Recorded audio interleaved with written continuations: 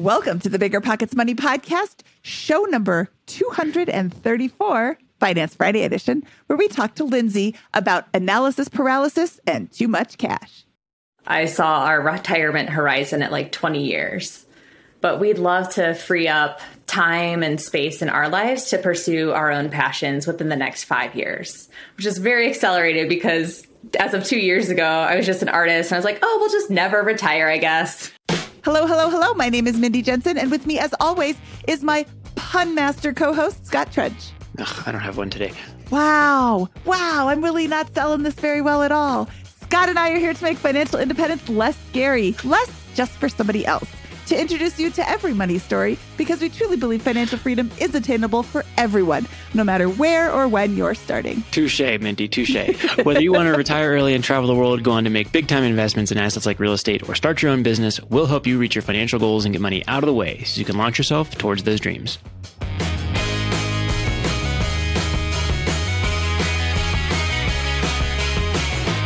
Scott, I am excited to talk to Lindsay today because she has a really great problem. She is sitting on too much cash.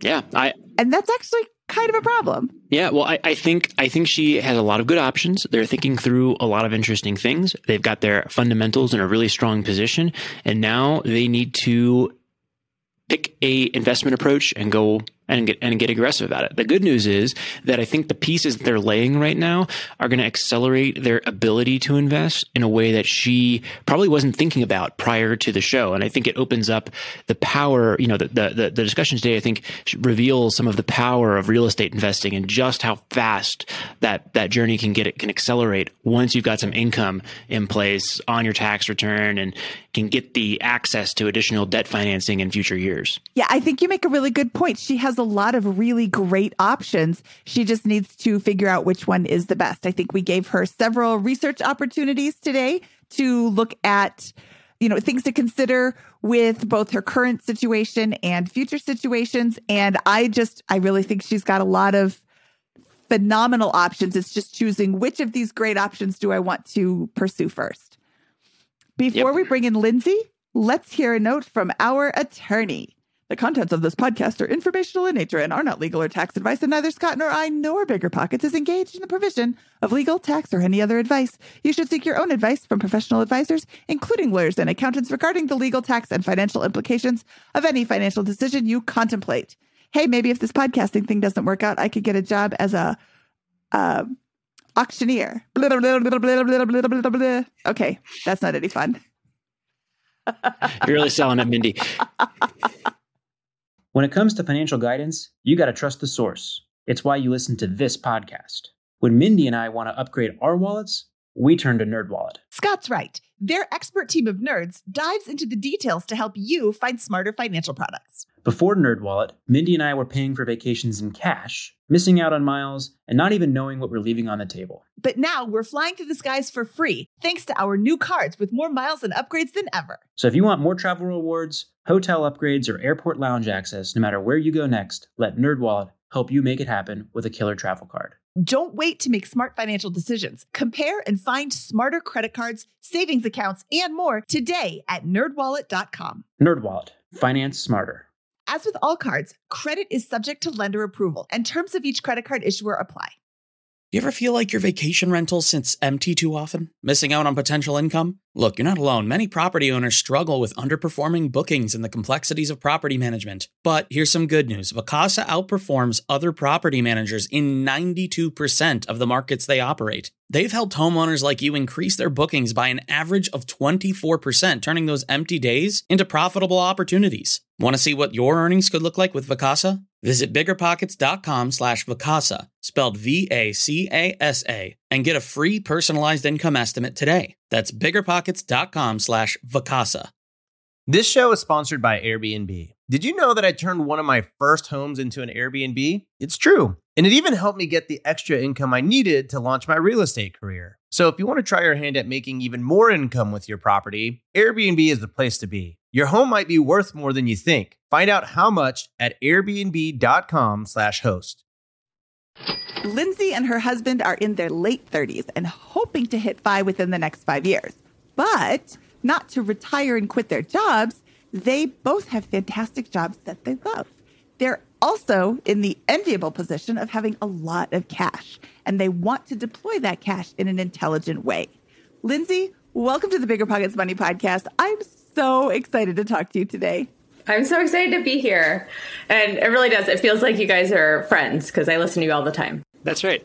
We are friends. We are Lindsay real life friends. Just up the street from me. Her son is my pool boy. Yes. Not really. Can't wait to come back and straighten the pool. Yay! Yeah, he picked up all the dead bugs. Okay, so Lindsay, let's jump in and look at your income statement and balance sheet. Okay. Where is the money coming in or what is the money coming in and where's it going? All right. So we've got a few different streams of income. My husband, Patrick, he brings in $60,000 a year from his W-2. I am self-employed. I'm a jewelry artist, and I sell online. I make about $30,000 a year on average doing that, and I've done that for about 12 years. I started a part-time relationship coaching position last fall, and that's about $10,000 a year. And then we also rent part of our property for $8,400 a year, so $700 a month. And then our take-home pay is $6,200 of that. Okay, so we have $6,200 in cash hitting your bank account every month. Yeah, so that's with taxes, retirement, HSA, and our healthcare premium taken out of that grand total. So we have $6,200 left over. Love it. That's really clear and easy to understand. Thank you. And where are your expenses? Yeah. After those healthcare, HSA, taxes, retirement, all that kind of stuff. Where's that money going? Yeah, so monthly expenses, our mortgage is $1,550. Groceries are usually under $700 a month, so in that $600 to $700 range. And we are a family of 5, so I feel like that's pretty dialed in for us. Yeah, I was going to say, how did you get that down to 700? I'm going to come back to that. But all right, we'll come back to that. Let's dog ear it. Life insurance. Patrick and I each have a 20-year term policy for $500,000, and that's $75 a month for both of us. Car insurance, $115. We have an umbrella liability policy for $20 a month. Gas and fuel, $100 a month. Utilities, $300. So that's our water, electric, gas, and trash. Internet is $90. We have 2 phones for $60 a month.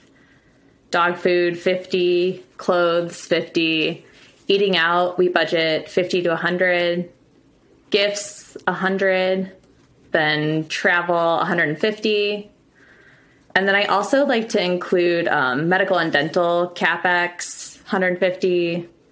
Car CapEx, $250. And that's for like registration, maintenance, or any future payments we need to make to purchase a car. And then our home CapEx at $250 a month. I think this is fantastic. What I'm observing is what I think is complete control over your budget, or as good as we've seen from essentially anybody. You're super clear on it. You know exactly where all the money is going. You have reserves for major CapEx items and that kind of stuff.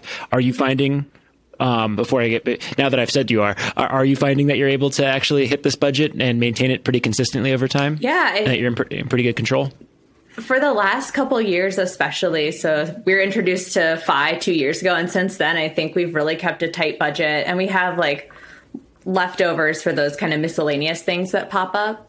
So I feel like the budget is pretty solid and we stick to it pretty well. Awesome. So after all of this expenses, are you finding you're able to save about $1,500, $1,600 a month in cash?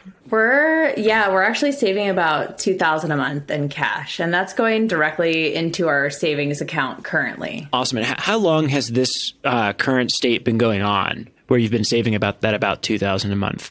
So we've kind of just graduated it over time. So originally it was like trying to save $50 per week, and we've got it up as we paid off our car, as Patrick has gotten raises in his job, as I pulled in a new work last year.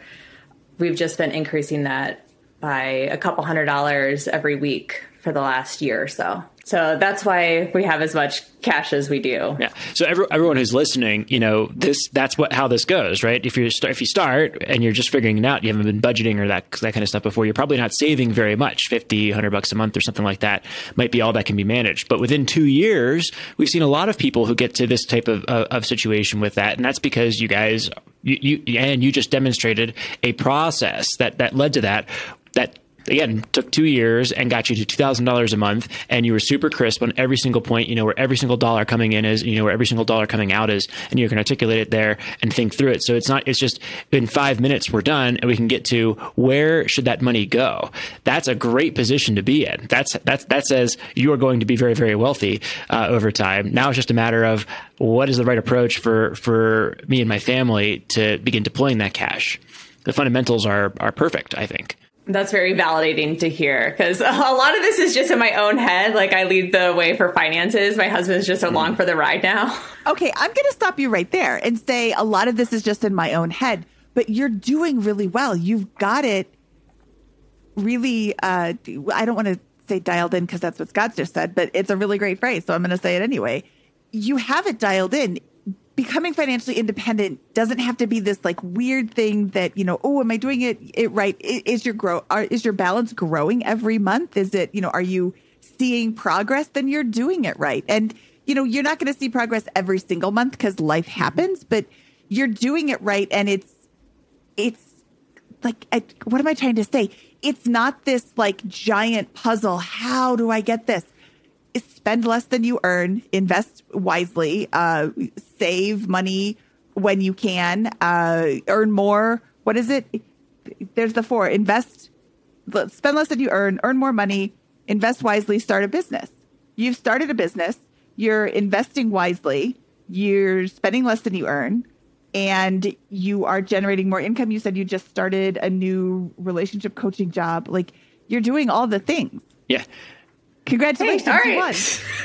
won. Nothing else to see here. From episode 234. Well, now we have an interesting strategic decision to make that will depend on your goals. Where do I deploy this wealth? And what is my strategy around that? And that's got to be based on where you want to be in a period of time. So what are your goals and what do you want to achieve with this call today? Right. So we'd like to find out if we're missing any blind spots, and there's some bigger questions about real estate investing and how to use our cash and equities that we do have to make sure that we're continuing to make strong financial steps forward, and maybe at a quicker pace. So if we went the traditional route of continuing to just put money into our 401ks, I saw our retirement horizon at like 20 years.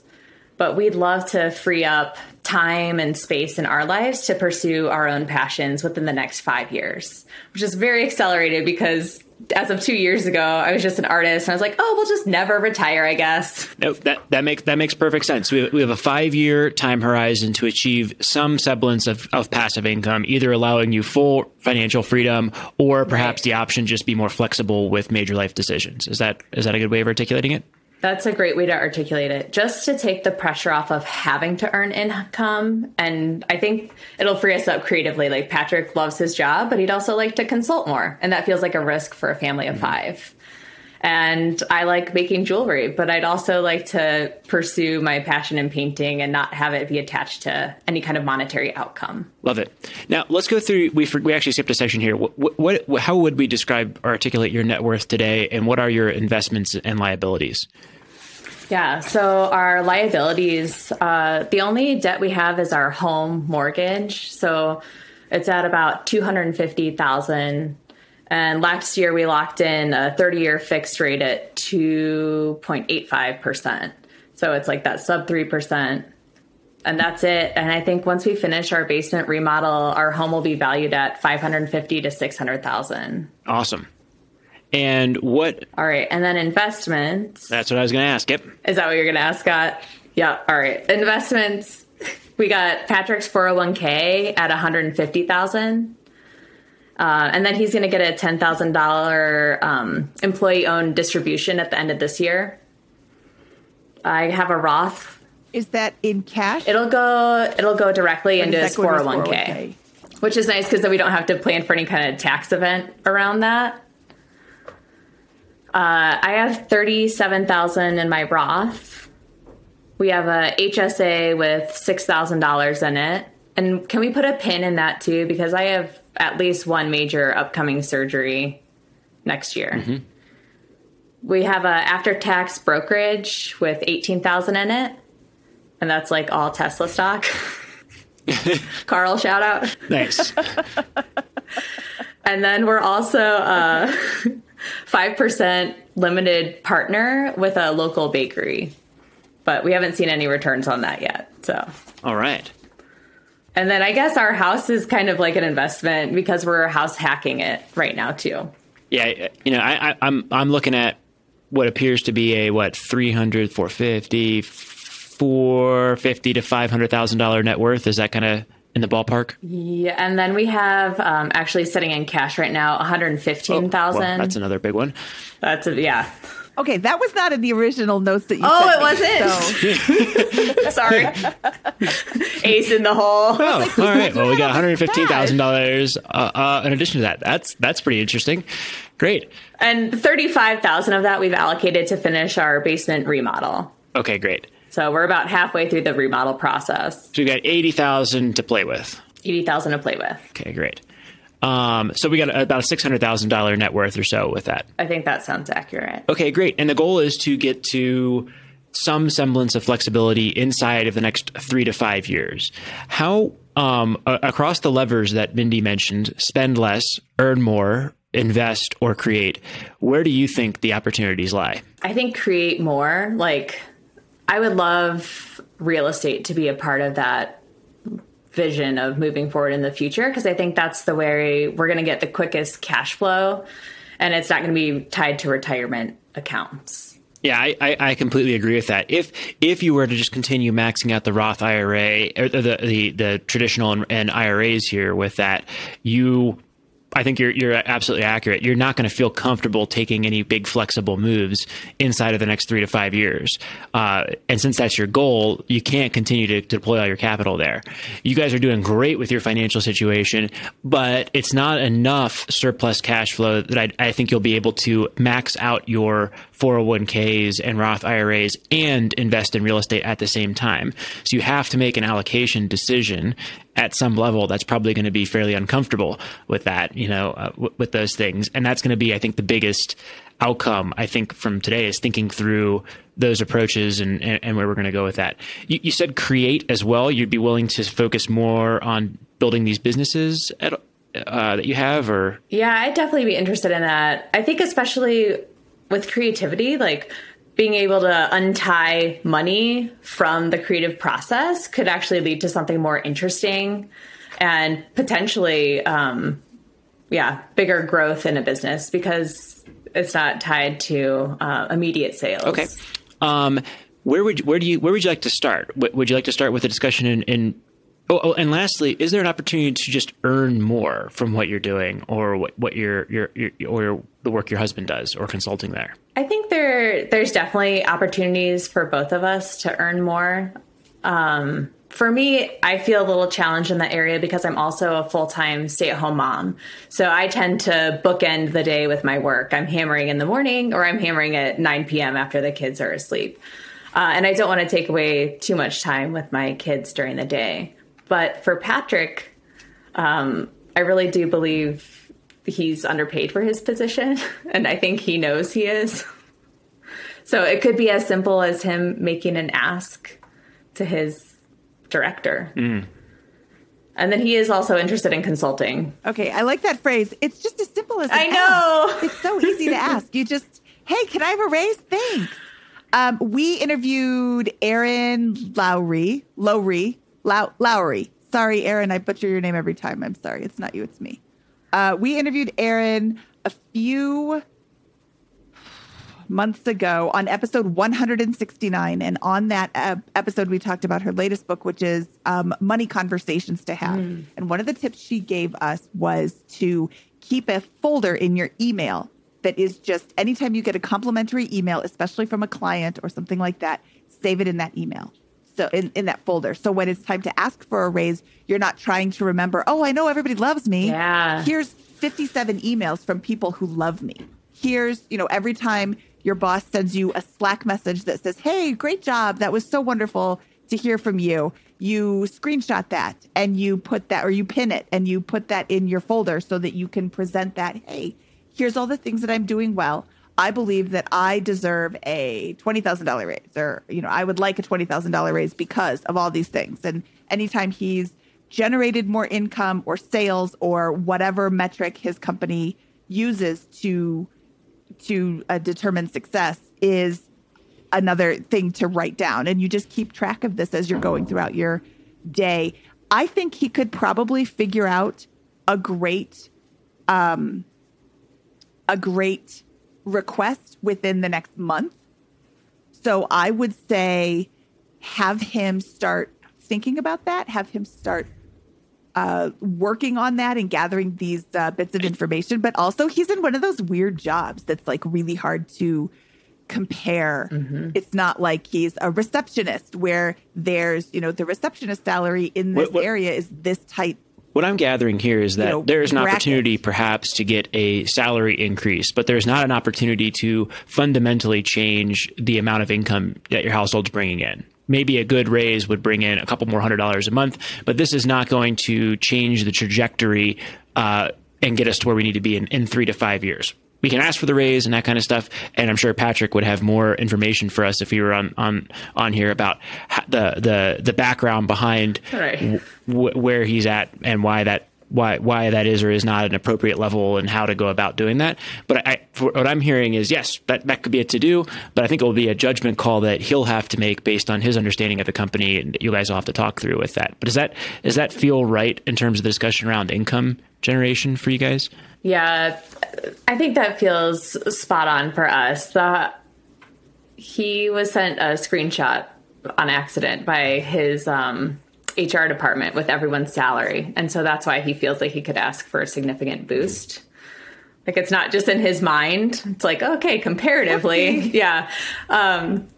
But he's going to wait until that annual review time. Mindy, I love the idea. I'm going to call it hype folder. Like, he can hype himself up with your hype folder. Hype folder. There you go. There you go. I feel like he could attach to that. So I have a comment. Yes.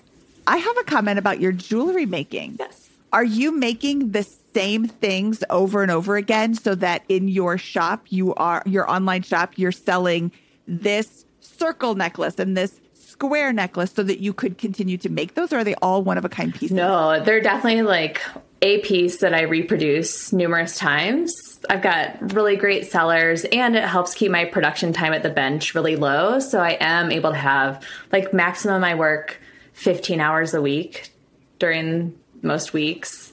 So their reproducibility is important currently. You said you have really great sellers. Do you outsource the production of some of it? No, it's all with these two hands. Oh, okay, good. Because that was going to be my suggestion, is to outsource that. So you have created, I don't know what exactly you're selling. I'll call it the circle necklace and the square necklace. You can teach somebody how to make the circle necklace. So now instead of Lindsay's 1 hour to make the circle necklace, Lindsay can hire somebody for less than it costs you to sell the circle necklace. Yeah. You have $0 into it now, or zero time into it now, and you can continue to sell those. I happen to know somebody locally who does outsource things like that. Her name is my daughter, so we should talk. All right. But she is thrilled. She's 14 years old. She is thrilled to be making $12 an hour making jewelry. And I'm assuming you sell it for more than $12, or that it could be made in less than 1 hour, so that if she is being paid to do this, or someone else, it doesn't have to be her, is being paid to do this, then you are free to create more pieces that can be reproducible. And now you have more options in your store because, jewelry is really fickle. One day, this is going to sell 1 billion, but if you only have 3 in stock, you can only sell 3. Whereas if you know that over the past 3 months, you've sold 27, maybe I could have sold 40. Yeah. So you have 40 in stock and now they're gone. Or, it's just, it's a way to get more product out there without costing you any of your precious time. Yeah. Oh, I love that. Because then I'm not the bottleneck at the bench. And currently that would really free me up to actually do marketing for my work. I currently do zero marketing, which is pretty terrible for a business and a lot of room to improve. And if I'm not literally hammering or shipping items, I could be doing something else better with my time. I think Mindy's spot on with this, and I'll just observe that you're probably not doing a lot of marketing as well, because if you market, you have to produce more, and you don't have time to produce more. So I love this discussion. That the first framework here that we're going over is what we'll call unit economics. Here's how much it costs to produce the necklace. Here's how much, or the piece of jewelry, and here's how much it sells for. And right now, you can value your time at a certain level and say if it's cheaper for somebody else to do that, then you're better off, as long as you actually can move the product and all of those different types of things. So I think it's a great way to think about it. And the more products you have, right, and the more capacity or ability to rapidly scale production based on that demand, the better off your business will be. That's exciting to me. Another thing I'm going to say, and again, I don't know what your store is, you are probably undervaluing your product. And like I said, I don't know what your store is. Sounds of Silver Jewelry. Perfect. So Sounds of Silver Jewelry, you might be at the right price, but most people who are doing this out of their home are undervaluing their product. So I would look at your competition and see, what are they selling the circle necklace or the square necklace for, or a similar style. Like, I wouldn't compare you to, diamonds and platinum, but if there's other silver jewelry that has a simple pendant or a very intricate pendant or whatever it is that you're selling, oh, they're selling it for $50 and I've got my price at $12, then you need to raise your price because clearly they are doing well at $50.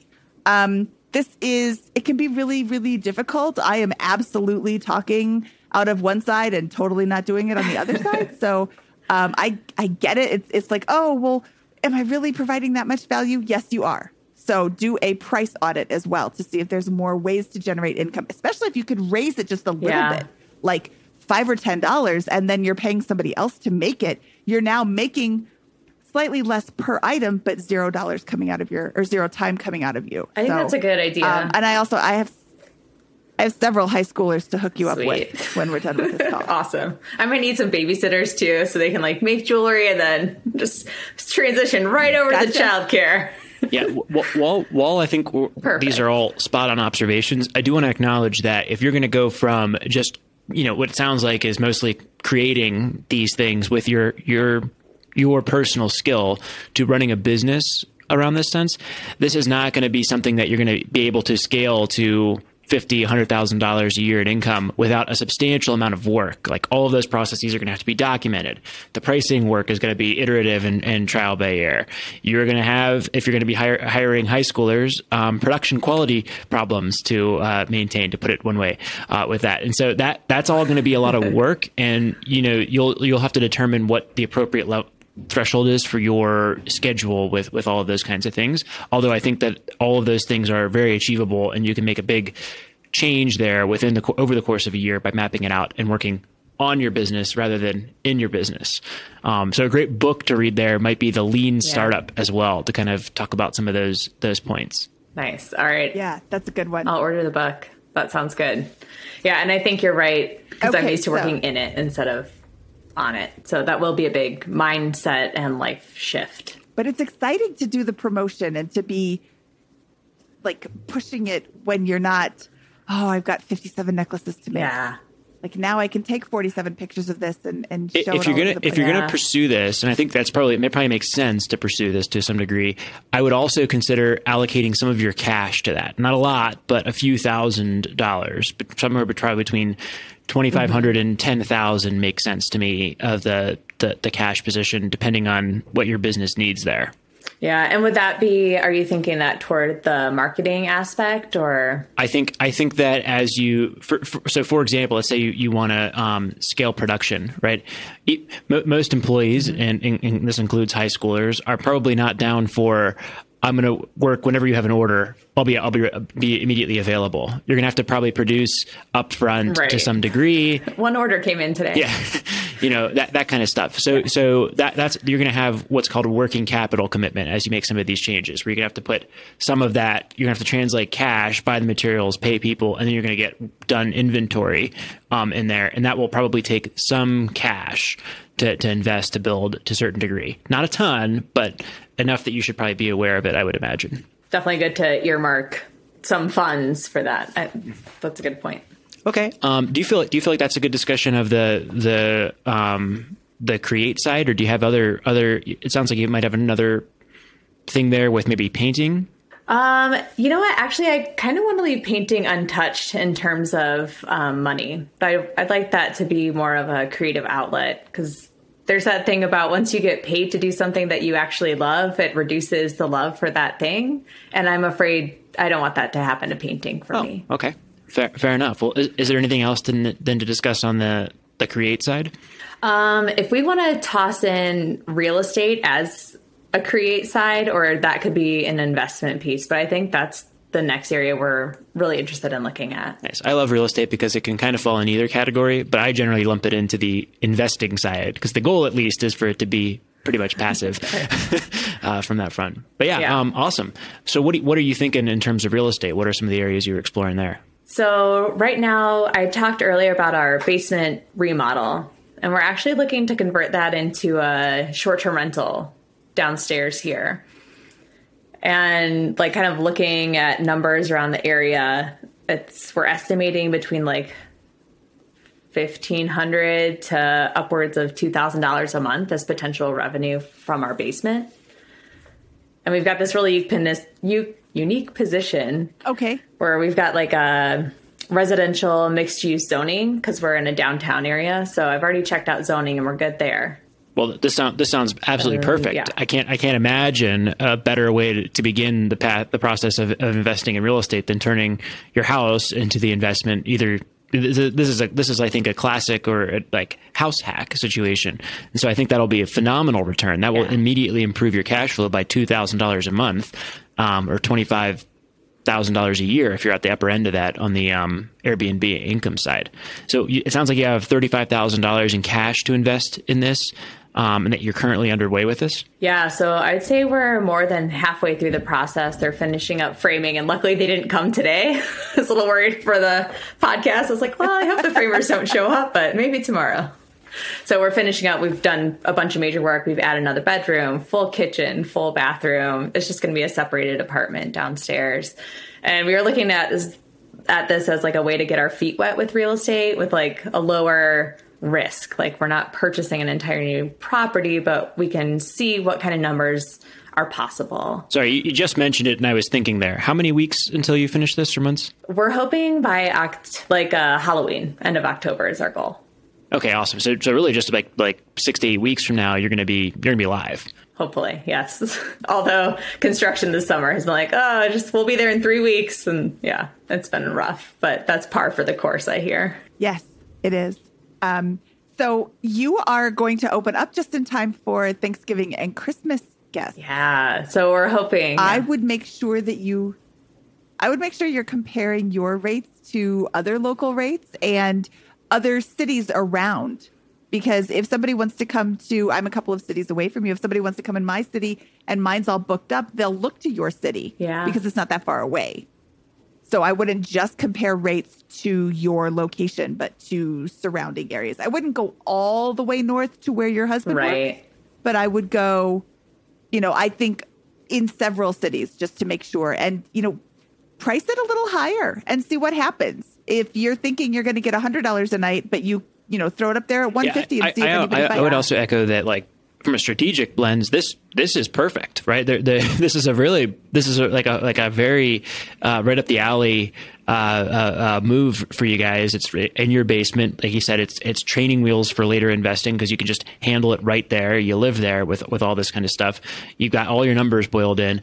I would get really tactical over the next 6 to 8 weeks and say, how do I make sure that this launches super successfully, that I dot all the I's and cross all the T's, that I, all the little odds and ends that maybe weren't completely perfect from the renovation, we're ready to handle in the weekends leading up to launch. We've got really good pictures coming in. We're going to get things booked and make sure that we get a ton of 5-star reviews in those first couple of weeks, even if we have to underprice a little bit for that. We're going to add those extra nice touches and figure out, go and read about some playbooks to make sure that you get a really good user experience and can drive that 5-star rating with that, because those are so critical in the early days, and make sure that this launches the way that you're hoping, because this is a 20, like we just talked about your business for a few minutes here, but that's earning about $10,000 annually. Is that right? My business is $30,000. It's the online coaching thing 30, that's 10. Mm-hmm. Oh, sorry. Yeah. Okay. So 30,000. So you'd have to grow that business by about 80% next year to equal the financial return of this project going well. So I don't know which is more likely, and but this one seems like this is so much simpler. Yeah, this one seems much easier and like a really good starting point with that, to stack on just another $25,000 into your savings rate annually. Yeah. And I think for not as much effort probably as, revamping, relaunching in a way my business. I would completely agree with that. Yeah. When it comes to financial guidance, you got to trust the source. It's why you listen to this podcast. When Mindy and I want to upgrade our wallets, we turn to NerdWallet. Scott's right. Their expert team of nerds dives into the details to help you find smarter financial products. Before NerdWallet, Mindy and I were paying for vacations in cash, missing out on miles, and not even knowing what we're leaving on the table. But now we're flying through the skies for free, thanks to our new cards with more miles and upgrades than ever. So if you want more travel rewards, hotel upgrades, or airport lounge access, no matter where you go next, let NerdWallet help you make it happen with a killer travel card. Don't wait to make smart financial decisions. Compare and find smarter credit cards, savings accounts, and more today at nerdwallet.com. NerdWallet. Finance smarter. As with all cards, credit is subject to lender approval, and terms of each credit card issuer apply. I'm curious, have you been struggling to keep your vacation rental booked? I totally get it. It's tough to manage and keep filled. But we found something that really works. It's called Vacasa. They've seriously changed the game for a lot of the BP audience. In almost every market they're in, Vacasa manages to fill up the calendar more than anyone else. And get this, the average Vacasa user sees about 24% more bookings than with other managers. That's a lot of extra income. Curious to see what you could be earning? You can get a personalized income estimate right there. I think you'll be pleasantly surprised at what Vacasa can do for you. Check out biggerpockets.com/Vacasa, spelled Vacasa. biggerpockets.com/Vacasa. Saving for a down payment, a wedding, or just looking for extra money to invest? Monarch Money turns your budgeting woes into wins. That's why the Wall Street Journal named it the best budgeting app overall. Monarch is the top-rated all-in-one personal finance app. It gives you a comprehensive view of all your accounts, investments, transactions, and more. Create custom budgets, set goals, and collaborate with your partner. And now, get an extended 30-day free trial when you go to monarchmoney.com/pockets. Monarch's simple, intuitive design makes it easy to manage your money like a pro. Add a partner or family member to your account for no extra cost, so combined finances become a breeze. Customize your budgets and notifications, set up automatic rules for transactions, and more. After trying out Monarch for myself, I understand why it's the top-rated personal finance app. And right now, get an extended 30-day free trial when you go to monarchmoney.com/pockets. That's monarchmoney.com/pockets for your extended 30-day free trial.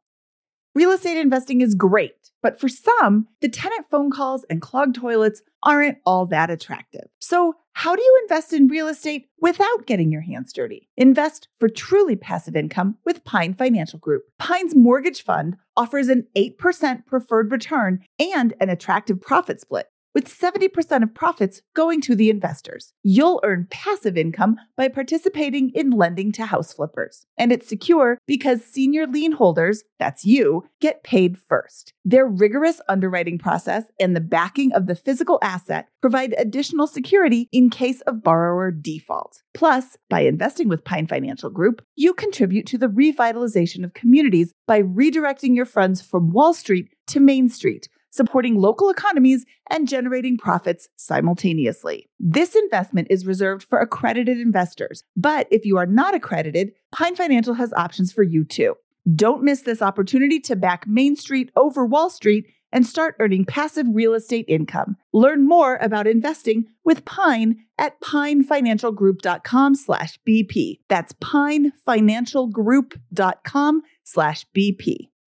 What's next? So we're like, okay, well that sounds perfect. What are you planning on doing after launching the basement as an Airbnb from a real estate perspective? So the reason we have so much cash in our savings and we continue to just add every week is because we would like to purchase another property. And we're trying to tease out in our minds if we want that to be a short-term rental or if we want it to be another house hack or even just buying an outright investment property. Nice. So what are kind of your considerations along those three strategies? So I love how you called it training wheels, our basement short-term rental training wheels. It makes me wish we were already on a balance bike so we didn't have to do that. Well, I don't know. I don't mean it, I'm sorry if that came out a little insultingly. That's not what I meant. Yeah. No. I really do love it because that's true. It's like the comfort of not having, the separate investment. Like we don't have separate overhead for that other than like doing the linens. So with the short-term rental thing, we live pretty close to Rocky Mountain National Park, which is visited by millions of people a year. And our family, we love the outdoors. We hike as much as we can. We're out at the lakes. We're in the woods. And so we see the opportunity for a short-term rental in our local area within 45 minutes of driving distance for us that we can use as a second home, but could also generate income for us. The hard part is with our current salaries, we qualify for like just squeaking in to get that short-term rental home because they're starting at like close to 5. They're starting at like $450,000 for an okay-ish house. Okay, so that's like our dream thing. So let's unpack a couple of things there. My first reaction is I love the strategy there. You know what you know. You've got access to Rocky Mountain National Park. You know the local area. I presume the laws. You've researched the laws there, and those are friendly for full-time Airbnbs in the area that you're intending to do this strategy. Is all that kind of correct? That's correct. Yeah, we've really narrowed it into the location that we want because some areas are not as friendly and some are currently very friendly. Awesome. And have you kind of looked at the pricing on those types of things and put together a baseline analysis of what you think a property might sell for and Airbnb income in the areas that you're interested in? Yeah. So there are little radiuses where I can find the numbers. It's hard because there's the wild cards of like septic and well, which could be huge like outliers in costs. And that feels a little unpredictable in some ways. But we see the potential return if we could find a place for in that $450,000 range to be making about $1,000 a month would be our goal for that in one cash property. Flow after in cash flow. Yeah. And there'll be some seasonality. After PITI. And you factored in seasonality. Yeah. So that's factoring in. Yeah. Cause in the summers, the park is so busy. You could be making $6,500 a month. Where in the winter, it's like if you book a couple weekends, like you just have to be strategic about maintaining that cash to pay for that house. But yeah. Okay. Could be $1,000 in the winter, but $6,500 in the summer. Well, from the surface level, this seems like a super well-researched and good strategy here. I think you still have more questions to answer, but you've got time to do that. It sounds like I wouldn't execute on the next investment property until your first one is up and running. You stabilize operations in item 1 before item 2. I mean, not necessarily, but that would be my bias. My lean would be towards thinking about that. And then you said you have an income. It's going to be close on the income with this. Well, think about this. You're about to launch your first Airbnb in October. Get some revenue in there and make that hit in as meaningful a way as possible in 2021.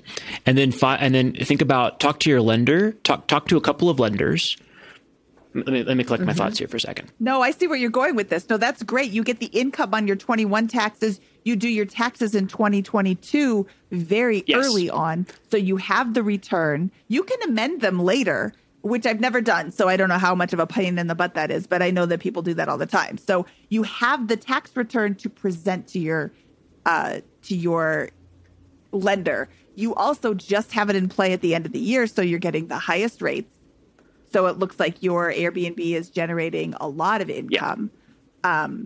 I think your Airbnb can do very, very well where you're located because you have, like, you're so close to Rocky Mountain National Park. You're so close to the golf course right there. You're so close to, I would advertise it with that golf course in there too. You're so close to a lot of different things. I would absolutely be promoting that. Yeah. So from exactly. Thank you, Mindy. That was kind of where I was trying to head with this and collect my thoughts on is right now your income is at X, right? And at the end of the year or in February of next year, your income will be at Y, right? And that will increase, as presuming you're able to continue doing the things with your current business, presuming you're able to launch the Airbnb, and presuming that your husband gets a raise, as we just discussed with that. And so, whatever your threshold is today, it may be much higher than it, in 3 to 6 months, depending on how things go. And whatever you can do to realize that income and give yourself the best odds possible, that will increase your ability to borrow for this next property with that. So you can do some research right now, and maybe you're closer than you think right now by just calling up a couple of lenders and asking them about that. Have you done that yet? I've talked to a couple lenders, and the information I've received so far, like they wouldn't even include my online coaching position in addition to my current business income. They're like, well, you can pick one of these. I was like, but I have both. So I wonder about that Airbnb, like, will there have to be so many years of returns? And I guess that's something a lender can answer for me. Yep. So I think that I'll need to think about that more, but I would continue calling lenders because income is income, and don't just ask them about where you are today. Ask them where you are today because you want to know that information. You may be in position. What can I qualify for today based on where I'm currently at? And then say, once I file my taxes at the end of this year, I think you're going to see income here, here, and here, and expect all of these things to continue. If I do that, if I hold up my end of the bargain and continue with these income streams through that point, then at that point, what will you be able to get me in terms of financing? If I file January 3rd, and go there, can I get a qualified on January 5th for a mortgage based on that income? Those are questions I'd begin asking lenders and setting them up for, and perhaps, maybe we could put this into the Facebook group thread here and see if any actual lenders out there can answer these questions for us and give us more detail about which types of income can be used when. Because I think you're setting yourself up for you're in I'm constricted by income limits today mode, but you're about to. I think your Airbnb income is highly likely to be eligible to be lent against. On a go-forward basis. And you may even find that a portion of the short-term rental income expected from your next property can be included as income because if you demonstrate history as a successful Airbnb landlord or Airbnb host with this. Yeah. So those are all things. I'm actually not quite as familiar with that particular thing as I am with traditional rents where that is the case. But you may find that is possible. Rents. Yeah. So your borrowing ability may dramatically expand because your income will go up and because your tax return history will show income from this place, meaning that your next property may be able to produce income to qualify for it. This is a lot of conjecture here. I know that is generally speaking directionally true with long-term rentals. There may be some nuance with short-term rentals. I think a discussion in our Facebook group may answer some of those questions. Yeah, that'd be great. I'd love to hear the brainstorm of people because I know there's so many smart people in that group and a lot of them do have long-term and or short-term rentals. So I'm excited to pop in there. Yeah, I will post that in the Facebook group and I'm going to call out several of our lenders, John Lalonde and Seth Jones have both been very, very helpful with getting information about lending. And then if you have any Airbnb experience specifically, I'll post that in the Facebook groups today, which can be found at facebook.com/groups/ biggerpockets.com/BP money. I'm also going to post it in the Bigger Pockets forums, which is biggerpockets.com/forums. And I'll include a link to the actual post in the show notes, which can be found today at biggerpockets.com/moneyshow234. I know I threw a ton of stuff at you right there. All you have to remember is that last link, moneyshow234. So I love this as an approach. I can't think of something that smells like a better opportunity based on what we've discussed so far than continuing on this vein with the short-term rentals in that area with that. Mindy looks like she's thinking something else. I have one thing I want to say. No, I agree with an asterisk up at the top because I think this is an awesome way to generate income. However, I just want to make sure that you have a very well-funded emergency reserve fund because we live in a fickle area. And if we don't get a lot of snow, maybe we don't get a lot of visitors over the winter, or maybe we get too much snow and no visitors can come even get up there. I want to make sure that Delta doesn't come slap you in the face as soon as you buy a house and then everything shuts down again. I don't think that will happen, but I don't have a crystal ball and I didn't expect the other one either. So there's just a lot of things going on right now. I want to make sure that you can buy from a position of stability and then also not create anxiety and worry should circumstances outside of your control come in and change your plans. Yeah, I think that's a really good point to keep that strong emergency fund, especially because these properties are more remote. So the Delta variant doesn't worry me so much as a septic tank or a wildfire. Those are like big things. Mm-hmm. So very important. I sold a house up there last year and like 3 months later, here comes this wildfire and they were ordered to evacuate. I'm like, oh my God, what am I going to do? It wasn't 3 months later. They still hadn't sold their other house yet. That was the issue. They came down. Oh, it was, yeah. So there's lots of scary things that can happen and you should be prepared for them. But all I'm saying. But yeah, I completely agree with those as the risks. You need to research those risks. But from a strategic lens, this seems like a potentially good area to at least explore seriously because you love the outdoors, because you live there, because you're learning about the profile of your likely client in the next couple of weeks with this, and it's, I would imagine you're going to get the skill set pretty quickly to run a pretty good shop in this area for, and deliver a good experience. Those are all overwhelming advantages to me that make this at least a serious consideration. There could certainly be risks and things with certain properties or specific areas that make it a no-go, or the region. If you lose faith in the region, then we have to completely reset the expectation and go in a different direction with that. Yeah. So those are definitely things to consider. But like this makes a lot of sense to me.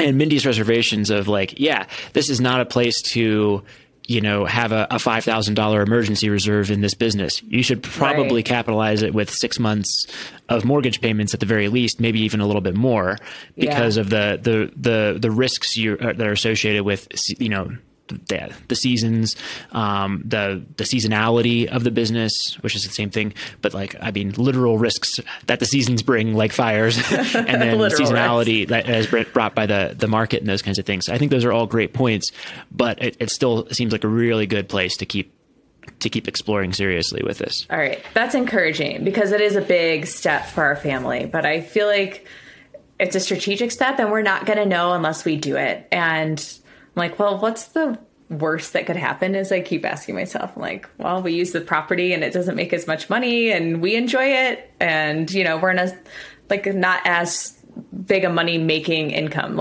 Is our time to FI delayed by a few years? But I don't anticipate that being the thing. I think we need to take a big step up and try.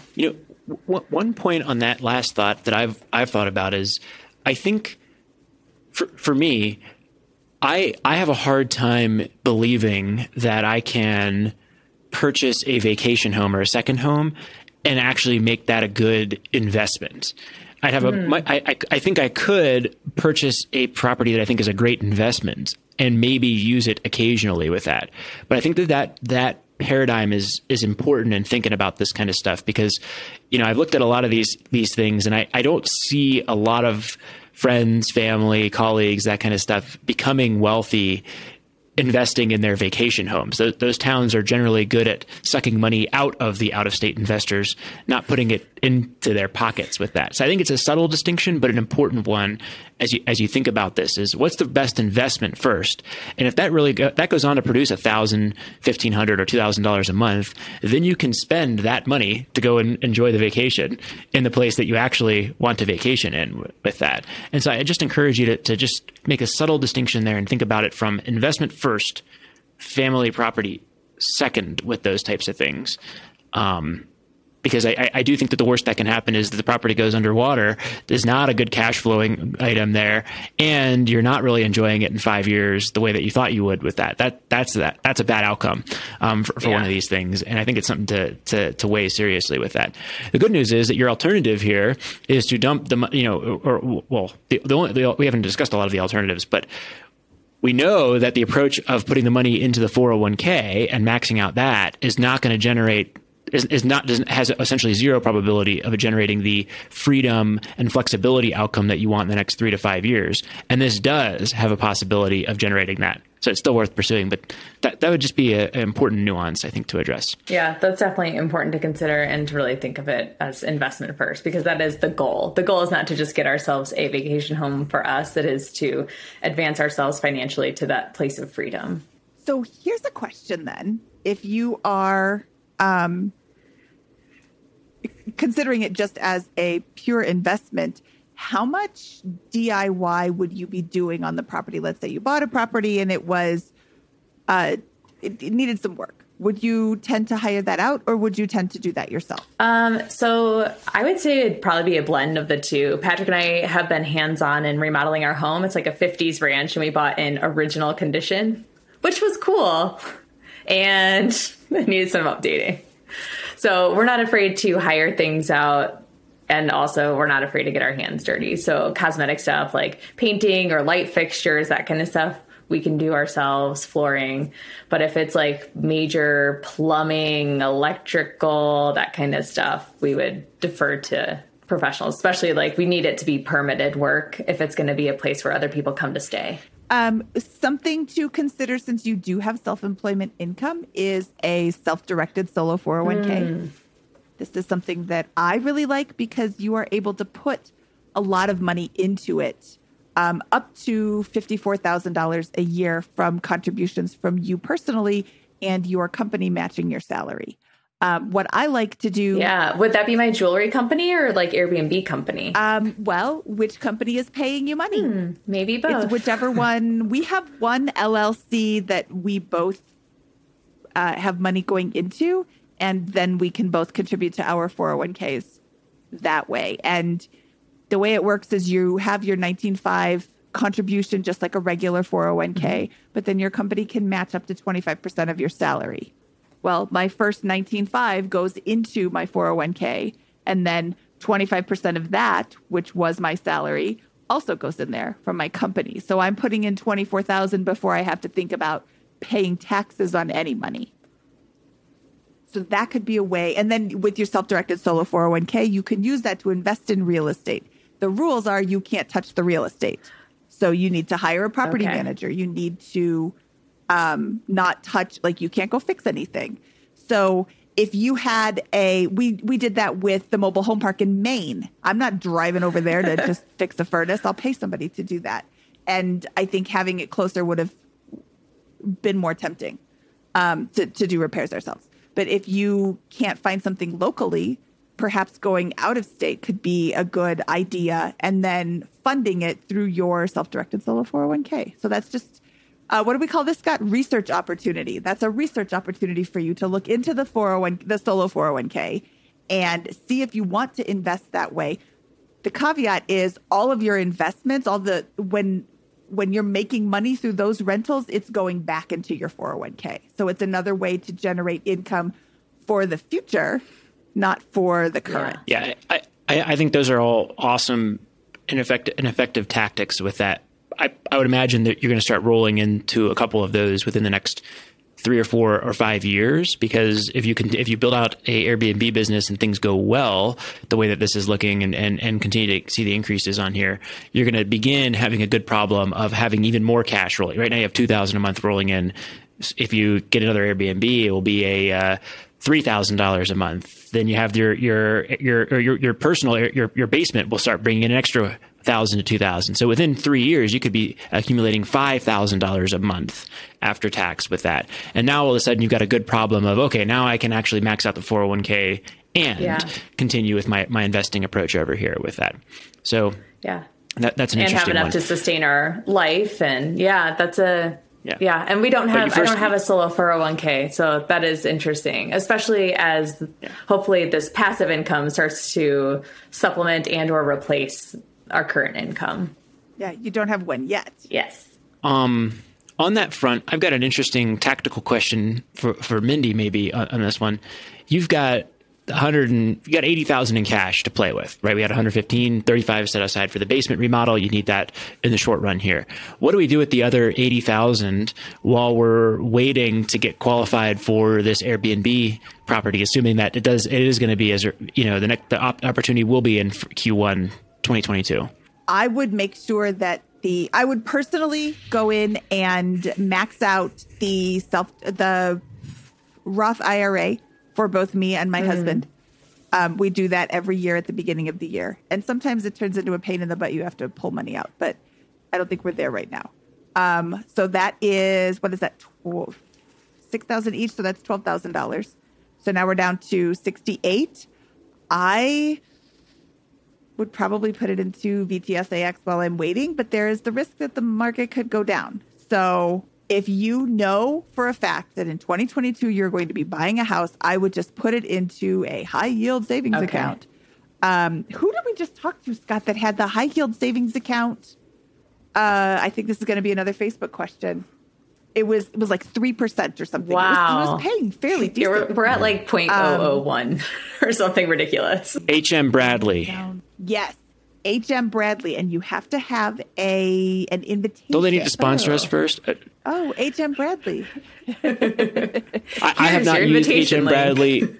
We just had a guest come on recently who discussed that they had an opportunity to earn 3% if you met certain criteria, such as, I think, setting up your direct deposit and all that kind of stuff. Something to investigate, but I have not personally used it and can't give more than maybe go look into those guys with that. I use Ally, also not a sponsor. Okay. I was going to say, my friends use Ally, so we could always try that. But yeah, I would be afraid to put it into the market, although it's been hard to watch the market just have a great time, and ours is just sitting in cash, earning a penny.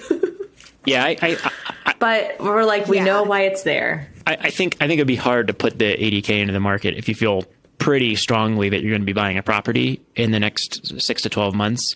And, I think that's probably right, is the savings account, if that's your lean. Yeah. And just to see appreciation in the area, I mean, it's been insane. So I'm like, well, we better buy while we can before we get priced out and can't earn more money to get into the market. Well, I will say, if anybody has an HM Bradley invitation, please send me a note and I will connect you with Lindsay so that she can be earning a little bit more money. People will also probably hit you up with crypto. I don't understand crypto, so I don't invest in it. If you don't understand it, I would recommend that you not invest in it either. But what you do is yours. I think it's just too volatile for our needs currently, because we know that real estate is our path in the very immediate future. Crypto is interesting to me over a long span, but not in a 1 year time horizon, just because I've seen it go up and down, and that seems to be the way. It's so crazy. Yeah. It's so crazy. Yeah. So one last thing you mentioned, Lindsay, was a potential new house hack. So 2 questions to consider there. What would you do with your current property? And would you stay in the same area, or do you have any concerns about the house hack? Yeah, so I think just generally as a parent, so our kids are very young. They're 2, 4, and 6. And so I think my worry is uprooting them, I guess. Although it wouldn't be very far. I could imagine us staying within a 10-mile radius, maybe the school district. So it wouldn't be very far. But I worry about my little fledglings. I moved 3 times. I moved 3 times in 2nd grade. They'll bounce back. Okay. All right. That's good to hear. With experience. I was the new kid 3 times in 2nd grade. We moved from Arizona to Oregon to California to another place in California. I mean, we were all over. We didn't stay in the same place. We didn't even know the same people. So yeah, they will bounce back. I get the concern, but also your kids are, let's see, they're like outgoing and fun and like gregarious. They'll make new friends in like 5 minutes. Yeah, I think you got to model it out because moving is no fun. True. But moving can have a huge financial upside to your position with that. And so I think that those need to be weighed. And so I would think first, model your current home out as an investment after you move out with all the things in place.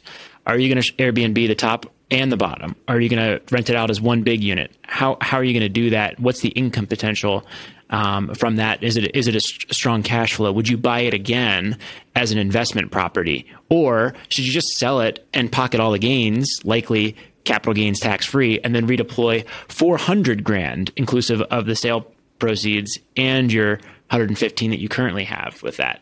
Right. That's a big decision, but it begins to get opened up. If you're considering moving with this, you now have a $400,000 decision to make, and you're making it one way or another if you keep the place or sell it. And it's something to think through and actually model out with that. So that'd be the first point. I think this home feels like a golden goose to me, so I wouldn't want to sell it or like essentially kill the cash here. So we bought it back in 2017, and with a $1,550 mortgage, and that's principal, mortgage, taxes, insurance, all of that. And if we could get $700, we rent the detached garage. We get maybe upwards of $2,000 just for the basement. And then we could rent the main floor, either short or long term. If short term's going great, it could potentially be another $2,200. The upstairs is larger and also fully remodeled. So I think this could be, and then we could almost be FI right there if we moved to one strategic location. I love it. I think that's great. I just, again, would say, it could be that that's the case, but I would just zoom out and be really cold about it in terms of the numbers, just ruthless with those numbers, and say, okay, that's great that the mortgage is $1,500, but that's because you bought it at a lower point and it's appreciated with that. Right now, if you were to redeploy the capital, how would that look? If you were to buy it with right now with a 20% down payment, how would that same scenario you just painted perform relative to other opportunities in the area and those kinds of things? That's a great point with it. And so that is a big. Can I ask a quick question? To be piggybacking off of that, what about like a cash out refi once we're done remodeling the basement? In order to like use that equity. I think same deal with that is exactly that's exactly it. You've got most of your net worth in this area. If you're going to consider doing this and deploying that somehow, I would do the exact same analysis. I'd say, what does a good opportunity out here look like? What are those properties? Is my house actually one of those best opportunities, or do I want to live here? If you want to live there, we have a different conversation, and we don't treat it like an investment. But do I want to do that? And if so, does it make sense to leverage it? Does it make sense to keep it as is? Unlikely, I would imagine, actually. Or does it make sense to do to sell it with that? And in the case of primary residences versus other investment properties, we have that special dynamic where the sales proceeds are not subject to tax if you live there for 2 years or longer, which introduces that as in often cases, a much more likely option than in investment property cases. Doesn't mean it is the option. It just means that its odds have increased if I'm looking at it on an average, like across the set of should I sell my primary residence or keep it as a rental decisions. The answer is more often, I think, sell than it is to hold or refi when compared to investment properties that people own and that kind of stuff. Yeah, no, that makes sense, especially given that we've lived here for 4.5 years. So we've more than met that like occupancy requirement. Mindy, fix and flip. The live and flip, the best. The live and flip. There we go. Yeah, the best way to spend every minute of your life ever. Under dust. Yeah. So that I think now the issue that I see with that decision is that I think there's a big relation to this decision and what we discussed earlier on the income front. So I think you need to talk with some lenders and really think through the ramifications of that, because if you sell the place or cash out refi, it may affect your ability to borrow against some of these other things. And that may change dramatically if you were to, for example, complete the Airbnb, get the next Airbnb property, and then you're sitting at the end of next year with 2 stable Airbnb situations with that, a history of that, and a tremendous amount of more potential income. Now redeploying that asset might be a little bit different. I'm getting way ahead of myself here, and I'm making a tremendous amount of assumptions with that. But that's where my mind is beginning to turn if the house hacking option comes into play and you're thinking about selling or refinancing the primary on this. Is run it like the other investments, and then think about, okay, in a year, if I do this, my income situation could look like this, and my cash position could look like this.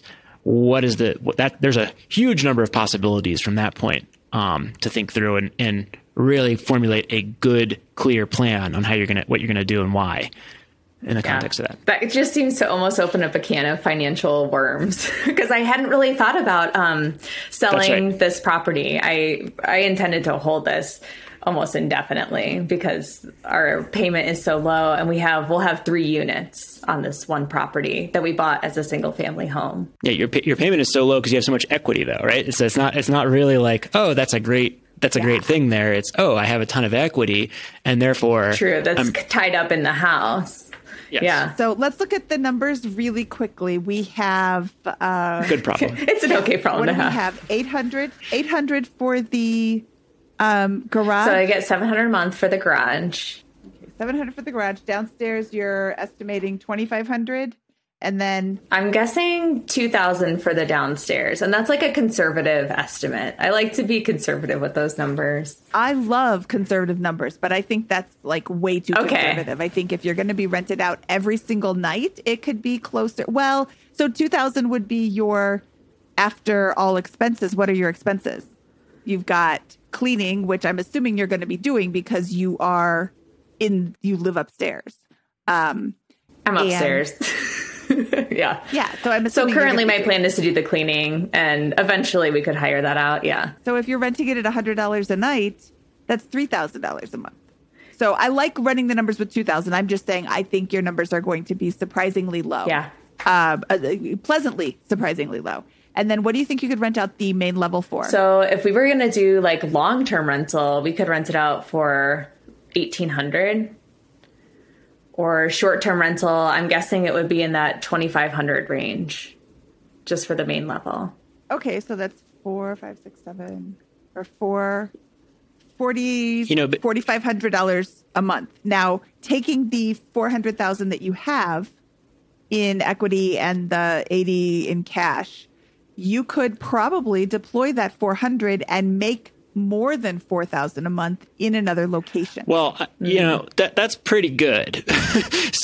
so maybe it could be that we've got one of those cases where it is a good bet to keep the place as is, and perhaps also underlying a lot of this is because this has been in your mind for some time.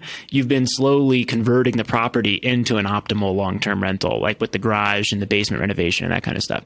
So it could be that that's been going on behind the scenes to change the math here a little bit for us. Is that possible? That's possible.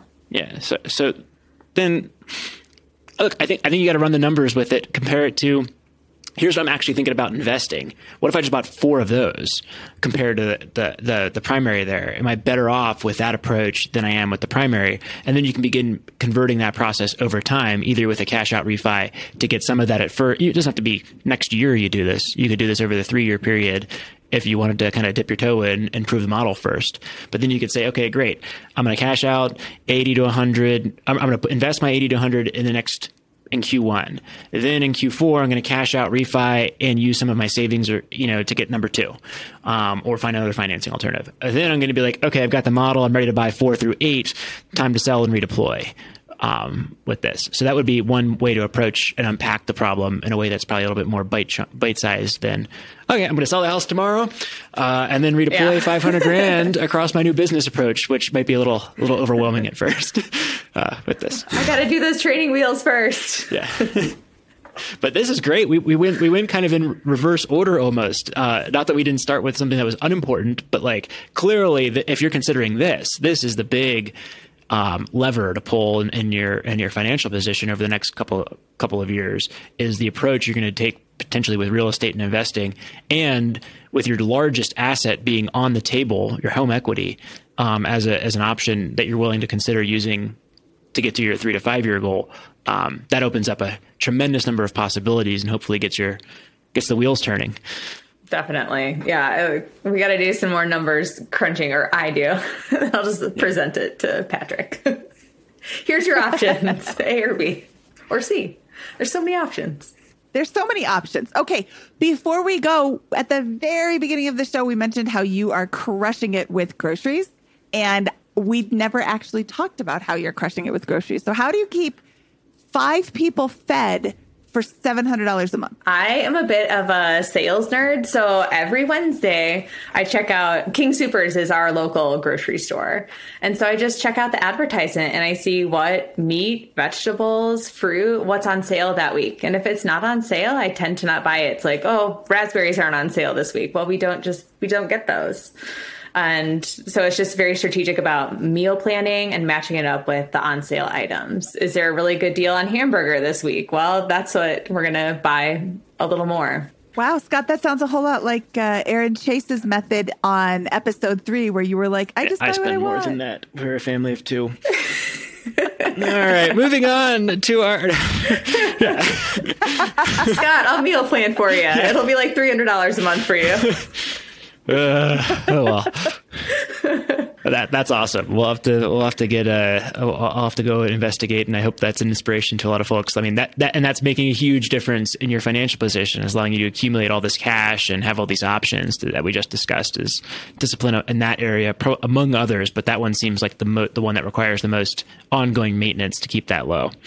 Yeah, it just requires that intentionality, is really just observe and meal plan around that. And we don't feel deprived. I mean, we're able to go out and eat a couple times a month, and we enjoy home cooked meals often more. It's always disappointing when I'm like, oh, I could have made it better fajita. Well, Scott, I think that's an important point. It's easy to let that particular line item in your budget go crazy. It's so easy to be at the grocery store when you're hungry and you're like, oh, the raspberries, they're not on sale, but they sure look good this week. I'm going to get them anyway.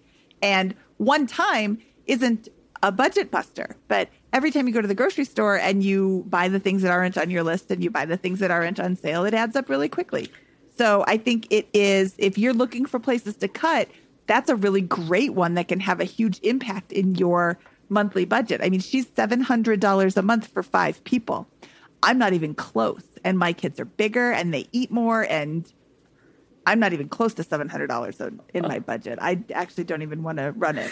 I just said to Carl we'll expand it as we get teenagers, though. Being better. Yeah. Yes, you will. There's like an asterisk on that. It's like, they're 2, 4, and 6. How much do they really eat? Yeah. I don't know. Mine ate like linebackers since birth. Well, Lindsay, is there anything else that we could talk about today that would be helpful to you? Was this useful? Was this what you're looking for? No, this was really useful. It was not only validating, but it has me thinking more creatively, and I'll have to take this away, thinking about my own business and then going forward with the short-term rentals, and also really checking in with different lenders, because I'm going to need a lender who is also going to be able to think creatively, because Patrick and I know we can cover an additional mortgage even if someone else wasn't going to rent it, which is not the intention. We're going to have someone else pay our mortgage, but yeah, just speaking creatively about financing future properties is going to be an important key to getting to our next step. Absolutely. And by the way, all of the things we talked, because on paper it's like we earn 100,000, and all the things we talked about I was attacking from the lens of traditional, conventional type financing. Other alternatives to that exist out there that are asset based and those kinds of other things. They'll often have worse terms that are not maybe 30-year mortgages or very low interest rates, but those are things to potentially explore as well. In addition to the conventional stuff, the discussions to set yourself up for a conventional loan, at least as an option in the next year or two as well. Awesome. Lindsay, this was so much fun talking to you today. I really, really, really appreciate you being able to talk to us and share your story, because I think that you're in a position that a lot of other people find themselves in, or very similar positions. And I bet you just taught a lot of people about how to fix their grocery budget. Hooray. Oh, other hot tip for families. Potty train early, then you don't pay for diapers. Woohoo! Woohoo! Or use cloth. It sounds like there are numerous cloth. advantages to that Gross, approach. but there. So that sounds like great advice. The earth loves it too. Tip, don't spend $50 a month on diapers. Yeah, I was thinking of the earth. That's right. Mindy laughs at the earth. Okay. No, The earth. we had a little boy over this weekend, and he had his own little potty. It was very cute. Because I don't have potty seats anymore for my chairs, because we're done. We potty trained! They're 11 and 14. They're going to be so embarrassed Good if I job, don't. Mom. Yeah. They're going to be so embarrassed if I don't say it happened a long time ago. Mom. Oh, nice.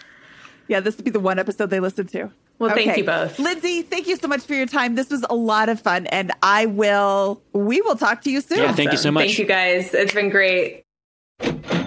Okay, Scott, that was Lindsay, and that was a whole lot of really awesome options. What did you think of her story? I thought it was really fun. I think that we didn't get, most of her net worth is in the home equity. And so we almost approached the diagnosis and unpacking of her situation and strategic options in the opposite order. And it's just learning for you and I think, to be like, oh, well, we're worth 550 to 600,000, and more than half of that is in home equity. Is the home on the table? Usually, it's kind of just a de facto no. People are like, "Oh, I'm not going to sell my home with my family in it and begin using that to build equity." But if you are willing to do that, wow, that can dramatically change the outlook and projections and speed to financial freedom with that kind of stuff.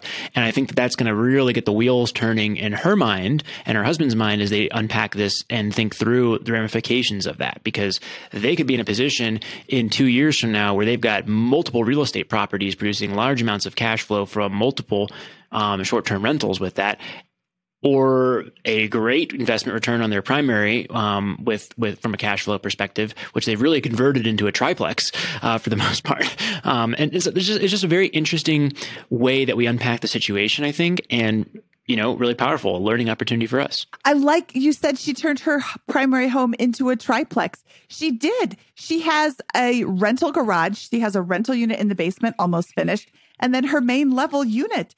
Look for creative ways to generate more income through your current property. Or when you're considering buying a property, look at properties that have other ways to generate income. A detached garage can be a great source of income for somebody who wants to store their stuff. And if you don't need it, that's awesome. $700 a month she's getting just for renting out space in her garage.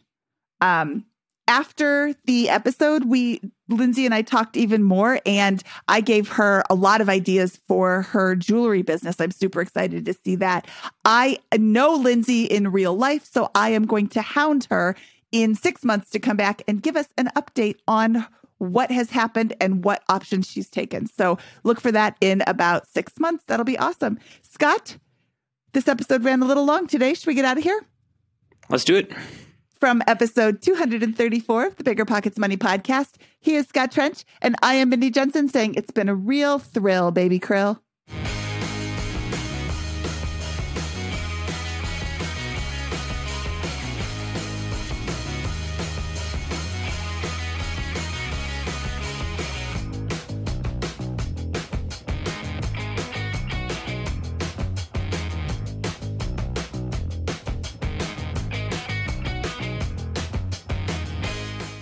There's a reason small multifamily investing is so popular in the Bigger Pockets community. With just a 3.5% down payment, you can own up to 4 different units. Think about it. If you house hack and live in one of the units, you still have 3 different groups of tenants helping to pay down your mortgage each month, 4 kitchens and bathrooms you can renovate to increase your property value, 4 different Airbnbs, medium-term rentals, or other rental strategies you can try in one property, all in just one transaction. Of course, the question is, where do you find a small multifamily property that you can afford? Which market and which deal is best for you?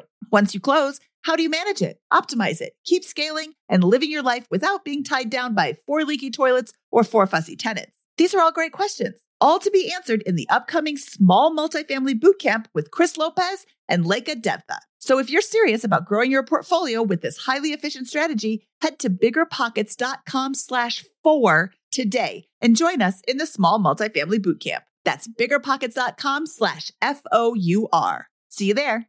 The content of this podcast is for informational purposes only. Past performance is not indicative of future results, and all host and participant opinions are their own. Investment in any asset, real estate included, involves risk. Use your best judgment and consult with qualified advisors before investing. Only risk capital you can afford to lose. BiggerPockets LLC disclaims all liability for direct, indirect, consequential, or other damages arising from reliance upon information presented in this podcast.